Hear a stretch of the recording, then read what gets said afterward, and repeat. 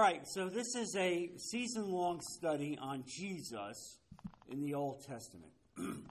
And this becomes important because I want to confirm to you that there is one Bible. There's not two Bibles. There's not an Old Testament and a New Testament. There's one unified Bible. And it's important to understand that. And so Jesus absolutely believed in the validity of the Old Testament. It was the only scripture available for him and the disciples at that time. And so really, as you begin to study this, one of the things that you see early on is that God made a covenant with Abraham, the Old Covenant, and that God would basically bring the Jewish people through Abraham. And when he did that, he also created what we call the Old Covenant, meaning that he would give him laws, prescriptions, how to live. And he did that with the Ten Commandments. And so the Old Covenant is fundamentally predicated on the law. And so the question becomes, if the law is good, as it is, if it's perfect, as it is, why could it not have been enough to bring man to salvation? Why did there have to be a new covenant? Well, because almost immediately after God gave the law, it was clear that man violated the law. Man could never live up to the law. Man would never be the kind of people that would live a validated life to the law. And honestly, as I've studied this and prepared a series of sermons on this for my church, one of the things that I saw that I have a sermon I'm preparing on the mistakes of Abraham. The mistakes of Abraham? Are you kidding me? The patriarch, the father of the Jewish people, effectively the beginning of the lineage of Jesus Christ. Mistakes? Oh, he made some buttes. He made some buttes, okay? You know, he lied when he went into Egypt about his wife Sarah, said she was his sister. And then, Pharaoh took her as his wife. And then there was all kinds of problems. Well, if that weren't enough, about 25 years later, he did it again. With the Philistine king, he lied again about Sarah. And you see this. Several times he moves on. He goes places without asking God. How about when God promised him an heir and it wasn't coming fast enough? No problem. I can take care of that. He takes Hagar, his wife's maid, marries her and impregnates her, and Ishmael comes about. And Ishmael becomes the father of the Arab nation. You think that was a mistake? All right? All right? They're still paying for some of those mistakes. So here it is. You see a guy as great as Abraham, yet makes mistakes. So if people like Abraham make mistakes, how much more are we? And so basically, you come to the conclusion that we could never live by the law. And the moment that God gave us the law, God knew you couldn't live by the law. And so if God knew that you couldn't live by the law, why would he give you the law? Well, he gave you the law because he wanted you to say, God, I'm a sinner. Save me. I need a Savior. That's what he wanted you to say. And unfortunately, the Jewish people never said that, all right? But through the grace of God, we say that, and that's how Jesus came about. And so Paul explains the impossibility of the law to save people and to give life in Galatians 3, verse 21. It says there, if a law had been given that could give life, then righteousness would indeed be by the law. Well, righteousness is not by the law. Righteousness is given to you by Jesus Christ. The law is given to you to show you how imperfect you are, how far from perfection you are. And so the new covenant, you see, changes us, empowers us, and causes us to live more righteously. And so we've learned that. We learned that by studying the Old Testament. Now, the new covenant, through Jesus Christ, fulfills the other covenants in salvation history. It fulfills them all. It restores and completes the covenant God made with the house of David, because Jesus is in the line of David and will assume for eternity that throne.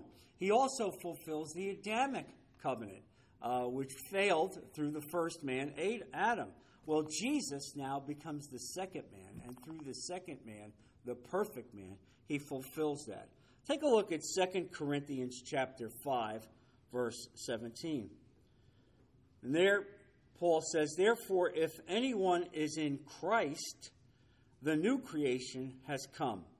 The old has gone, the new is here." That's what you get when you accept Jesus Christ. You become new, a new creation. You're not the same person. The law could never give you that. It was impossible for the law. But as you are redeemed through Jesus Christ, that's how you are changed. And so the new covenant of Jesus Christ ends up fulfilling the old covenant in ways that even the old-time Jews could never express.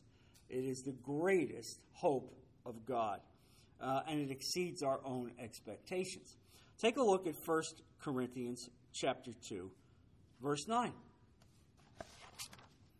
"However, as it is written, what no eye has seen, what no ear has heard, and what no human mind has conceived, the things God has prepared for those who love him." Nobody can conceive, really, of what God has prepared for you as someone in the body of Christ.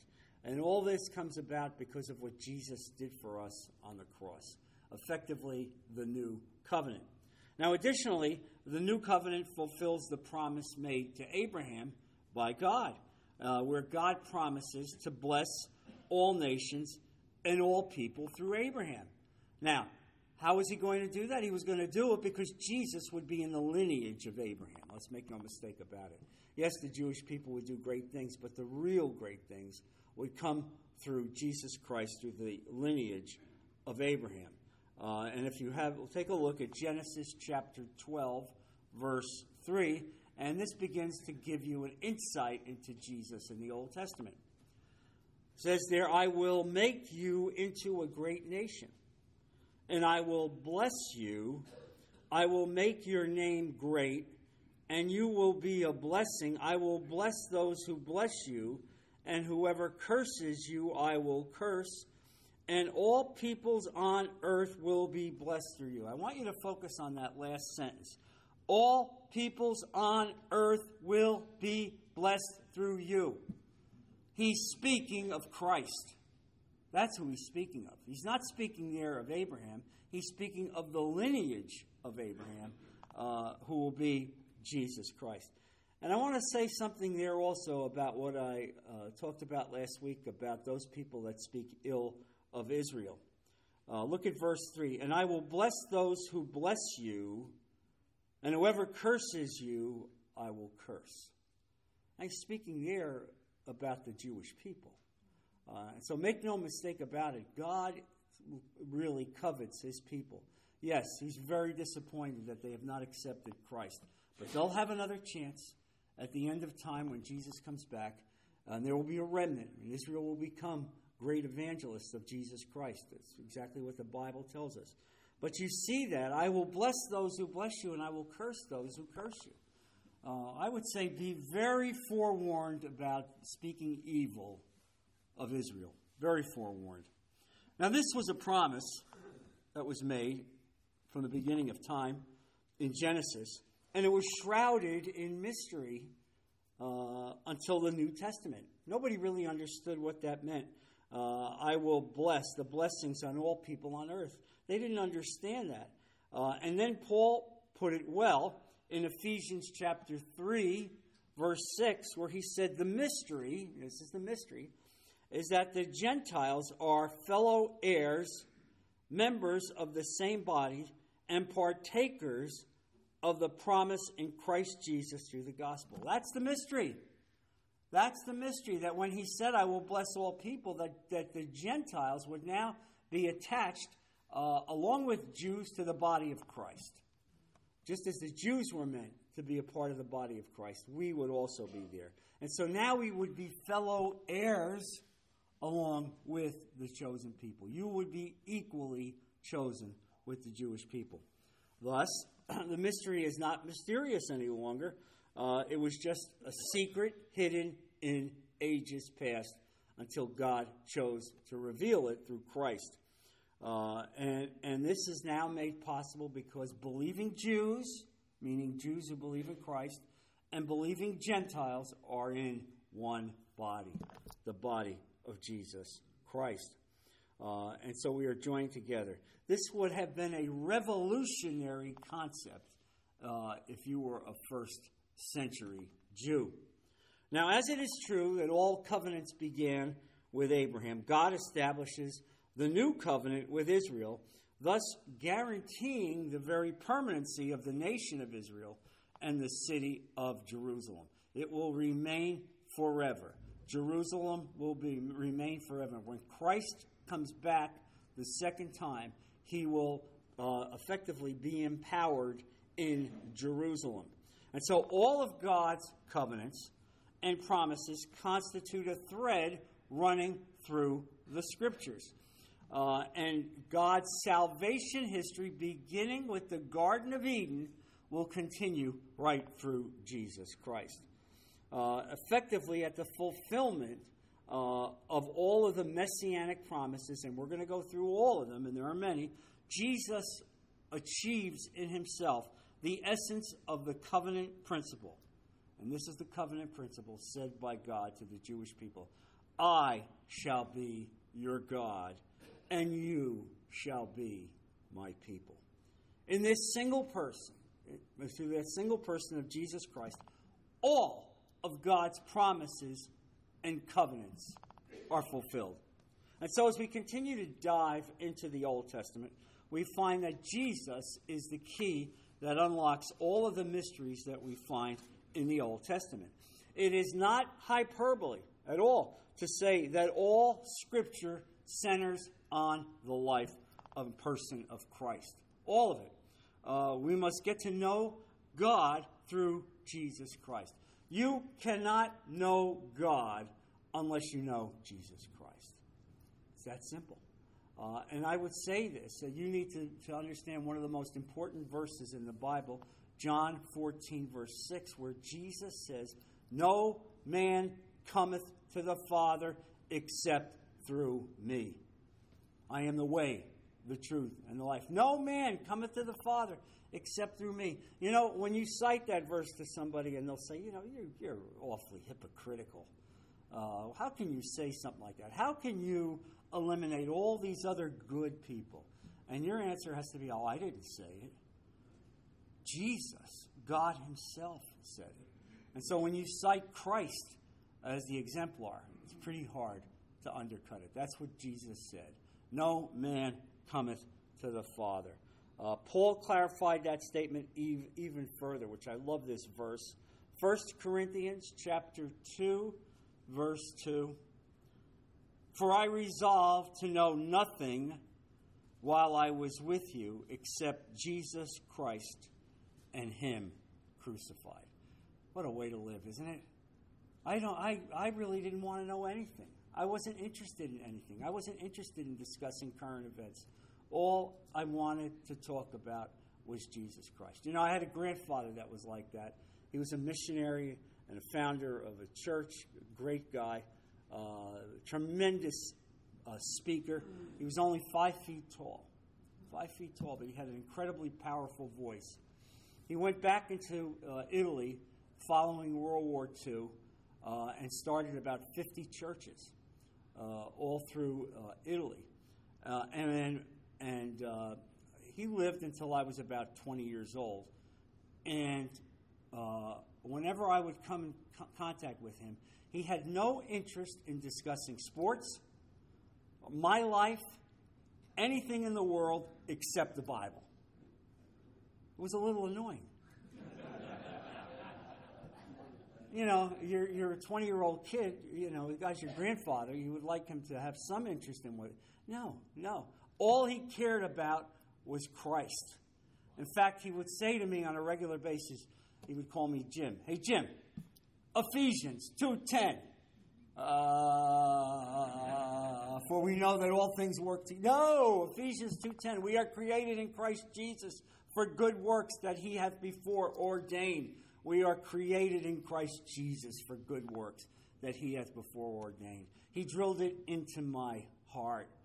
And that's the nature of what you've been created for. You see, that's the kind of life you want to lead. Now, he may be out there on an outlier on that, all right? But that's how you want to live your life. So that when you speak to your spouse or you speak to your children, you are the embodiment of the righteousness of Jesus Christ. And you can imagine what it had to be like if you were walking around with Paul. I'm sure it was the same way. Well, that's how I would aspire to be as well. Now, there are obvious portraits in the Bible, in Scripture, in the Old Testament of Jesus Christ, and we're going to begin to look at some of these. The first portrait is of Noah's Ark. You may not have thought about this, but the Noah's Ark is effectively a portrait of Jesus Christ. It's a symbol. Here you see in the ark, we climb into the ark, escaping the floodwaters that will destroy the world. It is God's judgment. You climb into the ark to escape the judgment of God. And the judgment of God for mankind is sin, and sin will be destroyed. The flood was God's ordained judgment on mankind due to sinfulness. It's that simple. God saw what the creation had become. He repudiated it, and he sentenced it to a flood. The event really happened. The flood happened. Even geologists and archaeologists now will confirm that there was a flood. It may not have been over the entire world, but it was certainly over the Mediterranean era, and it was administered by God. Now take a look, if you want confirmation, because I think it's always good to see what the first century saints said about some of these events. Look at 2 Peter chapter 3, verse 5. This is Peter. 2 Peter chapter 3, verse 5. But they deliberately forget, he's speaking now about the Jewish people, they deliberately forget that long ago, by God's words, the heavens came into being, and the earth was formed out of water and by water. By these waters also the world of that time was deluged and destroyed. By the same word, the present heavens and earth are reserved for fire, being kept for the day of judgment and destruction of the ungodly. What that means is this, that God said that although he destroyed the world with water and flooding, the next time he would not do it, he would do it by fire. And so you see it there, an acknowledgement that that's exactly what happened, that the ark was God's methodology of saving us. The ark is a portrait of Christ. And God provided an escape for the righteous. Well, the only righteous people were Noah and his family. And so he has provided effectively today a way for all who believe in him to be saved also from all present judgment and future judgments, and that is Jesus Christ. Like the ark, faith in Jesus is the one and only remedy that will hold up on the day of judgment. So there you have it. There's an example of Jesus in the Old Testament. In addition to what we have discussed, sometimes God has worked out in biblical history a methodology to show us a specific picture of Jesus Christ.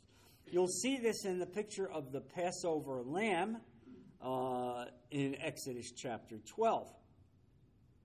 And this becomes important because you know that as God descended through the plagues on Egypt, as he determined that Egypt would have to be brought to their knees, and the death angel was unleashed on Egypt, the Jewish people were told to take a lamb, a perfect, unblemished lamb, to sacrifice that lamb and to take the blood of that lamb and put it on their doorposts. And if they did that, the angel of God would bypass their home and they would not suffer death. And yet all the rest of the firstborn in Egypt, including animals and people, including the son of Pharaoh, all would suffer death. And so this becomes an important thing to see. Let's take a look at how God talked about that. Look at, if you would, in Numbers chapter 9.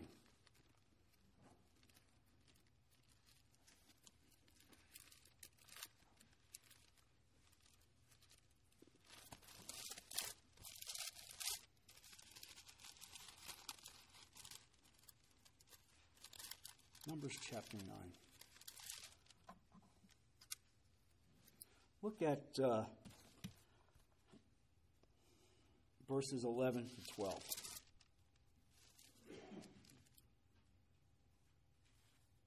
This is a direction by God to the Jewish people on how to celebrate the Passover.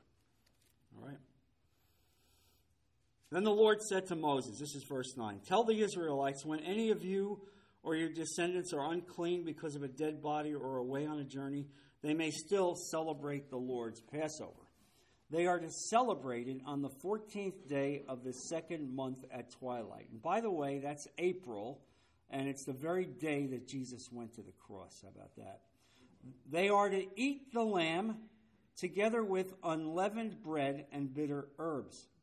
They must not leave any of it till morning or break any of its bones." Don't break any of its bones. Now, why is that critical? It's critical because when Jesus went as the perfect Lamb of God, effectively the human measurement of the Passover, no longer by a lamb, but the actual Lamb of God, and he went to the cross, not one bone of his body was broken. That's extraordinary when you realize what crucifixion was like. Where part of the crucifixion experience was that the Roman soldiers would break their bones because a broken bone would hasten death. But as the Roman soldier went to break the bone of Jesus, Jesus expired. And so they never broke his bones. And so there you see a prophecy of God indicating the picture of Jesus. There it is, the very picture of the Passover lamb being effectively the picture of Christ on the cross. And, you know, it's amazing as I studied this, and I pulled up some Jewish documents on this because I felt I'd like to get an insight into how Jews believe on this. And it's interesting because, you know, Jews believe that the blood over the portal was not effectively the representation of Christ, but the blood of Isaac.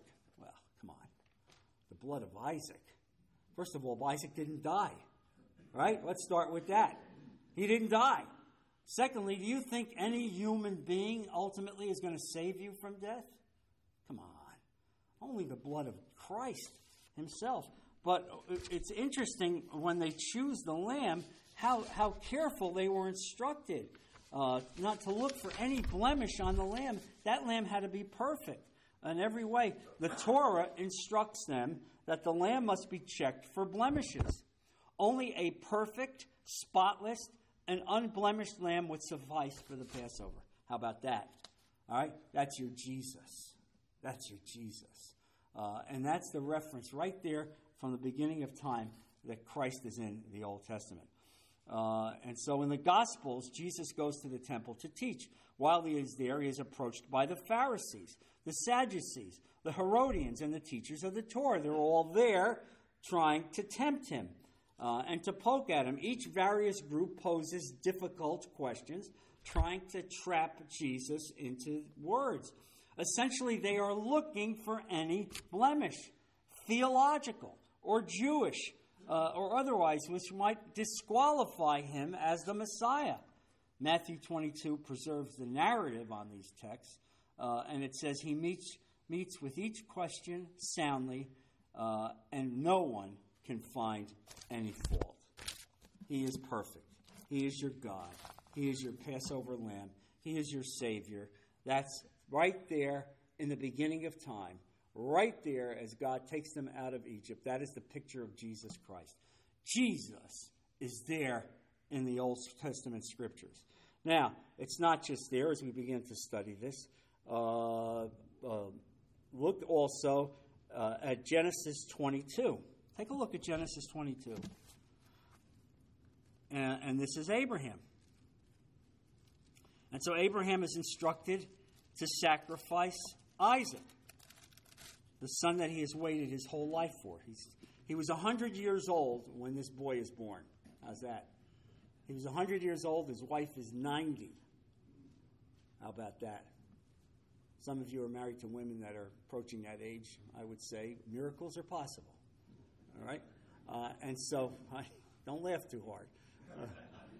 The theologians speculate on this, that when Sarah was 90 and God effectively reinvigorated her uterus and made her able to conceive Isaac, they believe that God also made her youthful.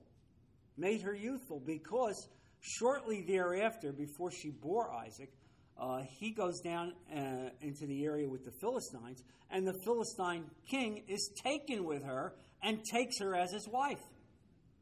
Well, do I have to say anything more about that? Because I may get myself in trouble. But obviously it was not a typical 90-year-old woman that he was looking at. And so look at these sets of verses here. As Abraham is instructed to sacrifice Isaac. Let's start with verse 3. Early the next morning, Abraham got up and saddled his donkey. He took with him 2 of his servants and his son Isaac. When he had cut enough wood for the burnt offering, he set out for the place God had told him about. On the 3rd day, notice that? The 3rd day. The 3rd day. That's not by accident. On the 3rd day, Abraham looked up and saw the place in the distance that God had told him about. He said to his servant, "Stay here with the donkey while I and the boy go over there. We will worship and then we will come back to you." Abraham took the wood for the burnt offering and placed it on his son Isaac. Placing the wood on his son Isaac effectively is symbolic of what Jesus would suffer in crucifixion. He then himself carried the fire and the knife. As the 2 of them went on together, Isaac spoke up and said to his father, "Father." "Yes, my son," Abraham replied. "The fire and wood are here," Isaac said, "but where is the lamb for the burnt offering?" Where is the lamb? Where is the lamb for the burnt offering? How poignant is this? And he says, Abraham answers in verse 8, "God himself will provide the lamb for the burnt offering, my son." God himself will provide the lamb for the burnt offering. And about 3,000 years later, God did provide the lamb for the burnt offering. You see, God provided the lamb. And in the prophetic words out of the mouth of Abraham, we see the picture of Christ. We see it. And then when they had reached the place God had told them about, verse 9, Abraham built an altar, arranged the wood on it. He bound his son Isaac, laid him on the altar. Then he reached out his hand and took the knife to slay his son. But the angel of the Lord called out to him from heaven, "Abraham, Abraham, here I am," he replied. "Do not lay a hand on the boy," he said. "Do not. Now I know you fear God, because you have not withheld from me your son." Abraham looked up, and there in a thicket he saw a ram caught by its horns. And that became the sacrifice. God provided the sacrifice. What a mighty picture that is, effectively, of Jesus Christ in the Old Testament. And so when I tell you that Christ is all through the Old Testament and the Scriptures, this is going to happen on and on and on. You're going to see it. When Jesus walked on the road to Emmaus with the disciples, I'm sure he brought this up. Take a look also, if you would, at Numbers chapter 21. Another example. Numbers 21.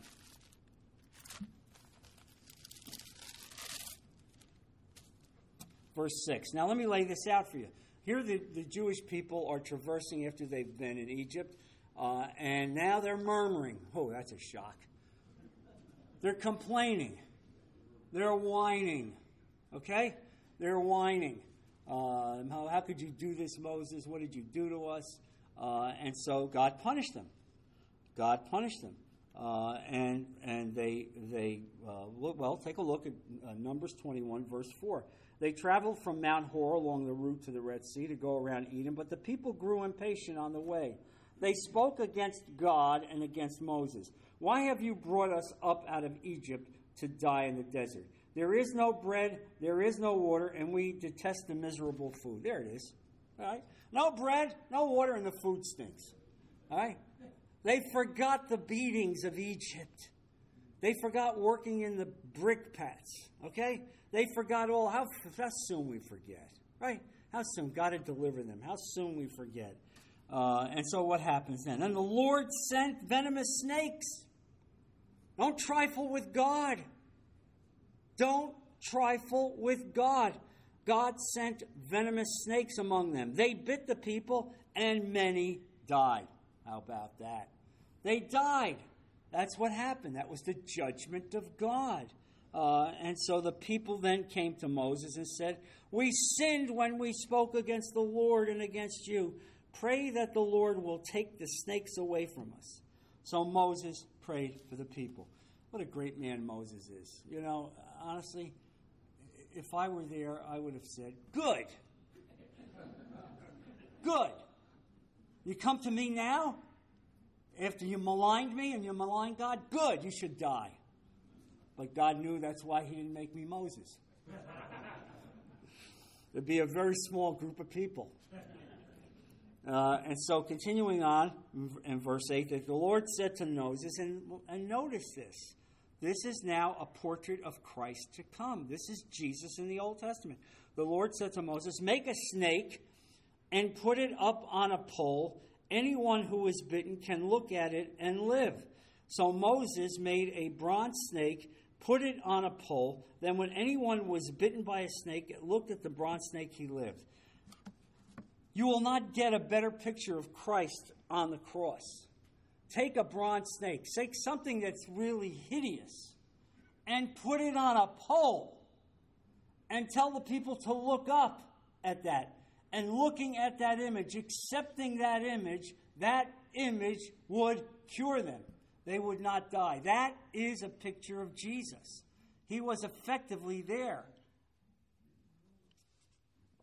This is a powerful picture of what God has done in saving the Jewish people and giving them a picture of the bronze snake. I'm certain, absolutely certain, that Jesus mentioned this on the road to Emmaus.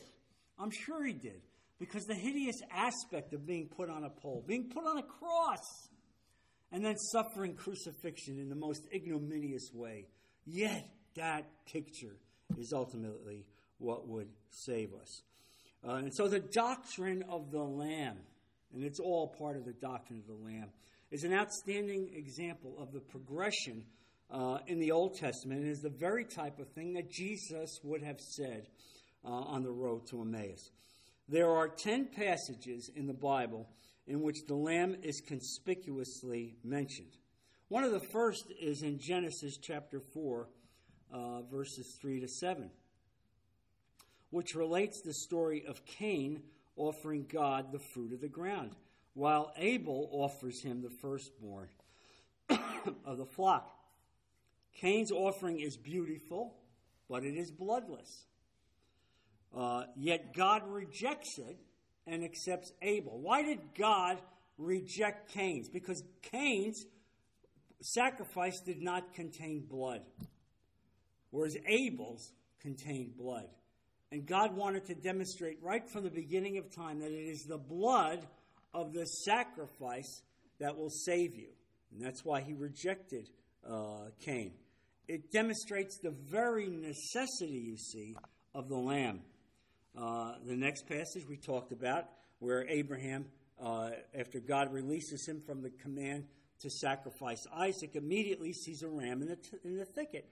Here the emphasis shifts again from the necessity of the lamb to God's provision. God will provide. God will give it to us. And the provision that God gave is the ram. The ultimate sacrifice for us is provided by God. It is Jesus Christ, demonstrated here in the Old Testament. And then, Exodus chapter 4, the Passover, where God tells his people to take the blood of the lamb and put it over your door. And there, when you do that, you will be saved. Again, you will be saved. It is the blood of the lamb that will save you from the beginning of time, demonstrating this is about Christ. Christ on a cross. And we spoke about this. The perfect lamb without blemish. Only one in the history of humanity would be perfect. And his blood would save us. And so when we look to the book of Leviticus, which becomes a manual on how to do sacrifices, it instructs in so many ways on how to administer sacrifices. Throughout the book, the character of the lamb is discussed, where it is stated some 20 times that the offering must be without blemish. Without blemish. There can be no other offering to God that is blemished. Only a perfect offering without any blemish can be the offering that will save us. There's only one. There's only one. And it's right there in the Old Testament. Isaiah 53 is one of the most famous messianic prophecies in the Bible. And this is written now some 750 years before Christ would be born. Look at Isaiah 53, verses 6 to 8. And I had a devout Jew that I knew as a lawyer, and he would like to discuss the Bible with me. And inevitably, I would say to him, Ira, what do you think about Isaiah 53? Oh, well, our rabbis tell us we're not supposed to read that. I'm not to read anything that could distract me or take me away from my faith. Are you kidding me? You have chosen a chapter in the Bible, in your Bible, and you've been instructed not to read it. I mean, but you see how Satan works? You know, we're preaching on a series in church right now, spiritual warfare. That's what spiritual warfare is. That God works on you, Satan works on you in such a way that you do things that will occlude your ability to serve God. No, we can't read that. Well, look at it. Look at this. It's so poignant and prophetic. It begins with verse 6. We all like sheep have gone astray. Each of us has turned to our own way, and the Lord has laid on him the iniquity of us all. There it is, starting right there, the picture of Christ. The Lord has laid on him the iniquity of us all. Who do you think he's talking about? He's talking about Christ. The iniquity of every human being has been laid on Jesus Christ, right there in the Old Testament. He was oppressed. Who are you talking about? Christ. He was afflicted, yet he did not open his mouth. There's nobody in Scripture. All right? This is 750 years before Christ would be born. There's nobody else in Scripture that this speaks of. This is about Jesus. 750 years down the road, who would become the very messenger of salvation. He was oppressed and afflicted, yet he did not open his mouth. He was led like a lamb to the slaughter. And you know the provisions. You've read the New Testament, how Jesus allowed himself to be taken captivity, how he went through several trials, didn't ever in any way defend himself, was ultimately put on the cross. And yet you know that Christ could have called down 10 battalions of angels and wiped out the entire Roman army and those Jewish people that were willing to put him on the cross. Yet he willingly went to the cross. This is your lamb. And here it is in Scripture. You want a portrait of Christ? Jesus in the Old Testament? It's all about him. He did not open his mouth. He was led like a lamb to the slaughter. And as a sheep before its shearers is silent, so he did not open his mouth. He said nothing to defend himself. Really, I mean, it's an incredible picture of what God told the Jewish people to expect. And so here they are, 750 years before, they're given this portrait, and yet they blindly don't see the reality of Jesus Christ. Continuing on in verse 8, by oppression and judgment he was taken away. Yet who of his generation protested? For he was cut off from the land of the living. For the transgression of my people he was punished. Oh my God, what verses! He was punished for the transgression of my people. There's no other man, no other being that this speaks about. And so we learn here that the lamb that God provides is a person. Make no mistake about it. This is the pure indication of this verse. Look, moving on to the New Testament, look at John 1:21, where John the Baptist recognizes Jesus coming to be baptized. And what does he say there? Behold the Lamb of God who takes away the sin of the world. Behold the Lamb of God.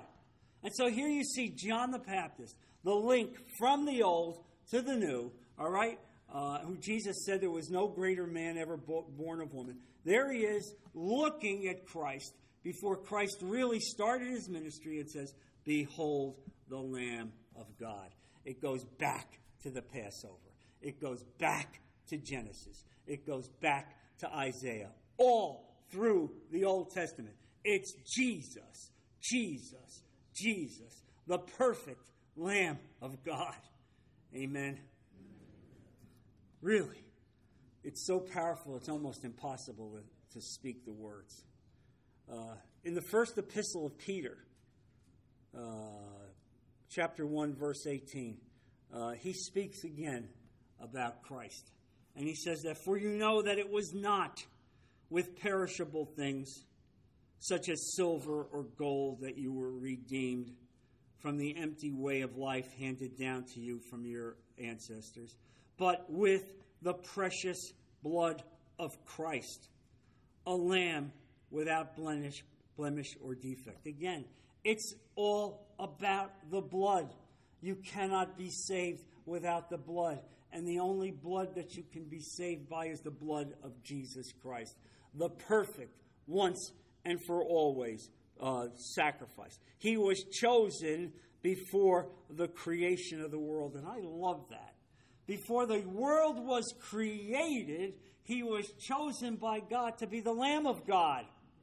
Can you imagine God is sitting there, the triune God is sitting there, knowing that this creation that he will put out will fail, that the law will not be listened to, that it will not be abided by, that it will be broken, and yet he knew that this creation needed a Savior, and Jesus volunteered to be that Savior. He took that role. That's extraordinary, honestly, to think that God would do that. As I said to you last week, it's like looking at an ant colony. And you say, oh, I love those ants. I'm going to become an ant. I'm going to let those ants sacrifice me because I want them to have eternal life. Are you kidding me? But that's exactly what went on. That's what God did for us. He was chosen before the creation of the world, but was revealed in these last times for your sake. Through him you believe in God, who raised him from the dead and glorified him, and so your faith and hope are in God. Look, this was an important message that the Jewish people had to hear. You are saved by the blood. You've had no problem over the past several thousand years taking an animal sacrifice. Now you realize that God has taken that animal and effectively created him into a human being, and a human being who is God himself, Jesus Christ, who will die on the cross, who will be sacrificed for your sins. And so you see this. Christ, foreknown before the foundation of the world, the very foreknowledge of God. What an incredible picture. So I want you to get this sense as we're going to really spend the next 10 weeks digging deep on this in every way, understanding that the Scripture is all about Jesus from the beginning to the end. And you will really, this will be confirmed in your heart. You will understand this. And what's so sad about this is that the Jewish people never got it. They never got it. We are the people of the law. Oh, we have the law. Yes, and we violate it every hour of the day. All right? It's not saving anyone. but only through Jesus Christ. Isaiah told you to expect him. Genesis told you there would be a sacrifice. Genesis told you that there would be a Passover sacrifice. Jesus went to the cross on the effectively the Day of Atonement, on the Passover, at the very time the Jewish people were given their very first Passover. How about that? God ties it into a bow. In Revelation 5, we see the enthronement of the Lamb in heaven. The Lamb is now enthroned in heaven. Look at Revelation 5, verse 6. Then I saw a lamb looking as if it had been slain. It was slain. Standing at the center of the throne, encircled by the 4 living creatures and the elders. The Lamb had 7 horns and 7 eyes, which are the 7 spirits of God sent out into all the earth.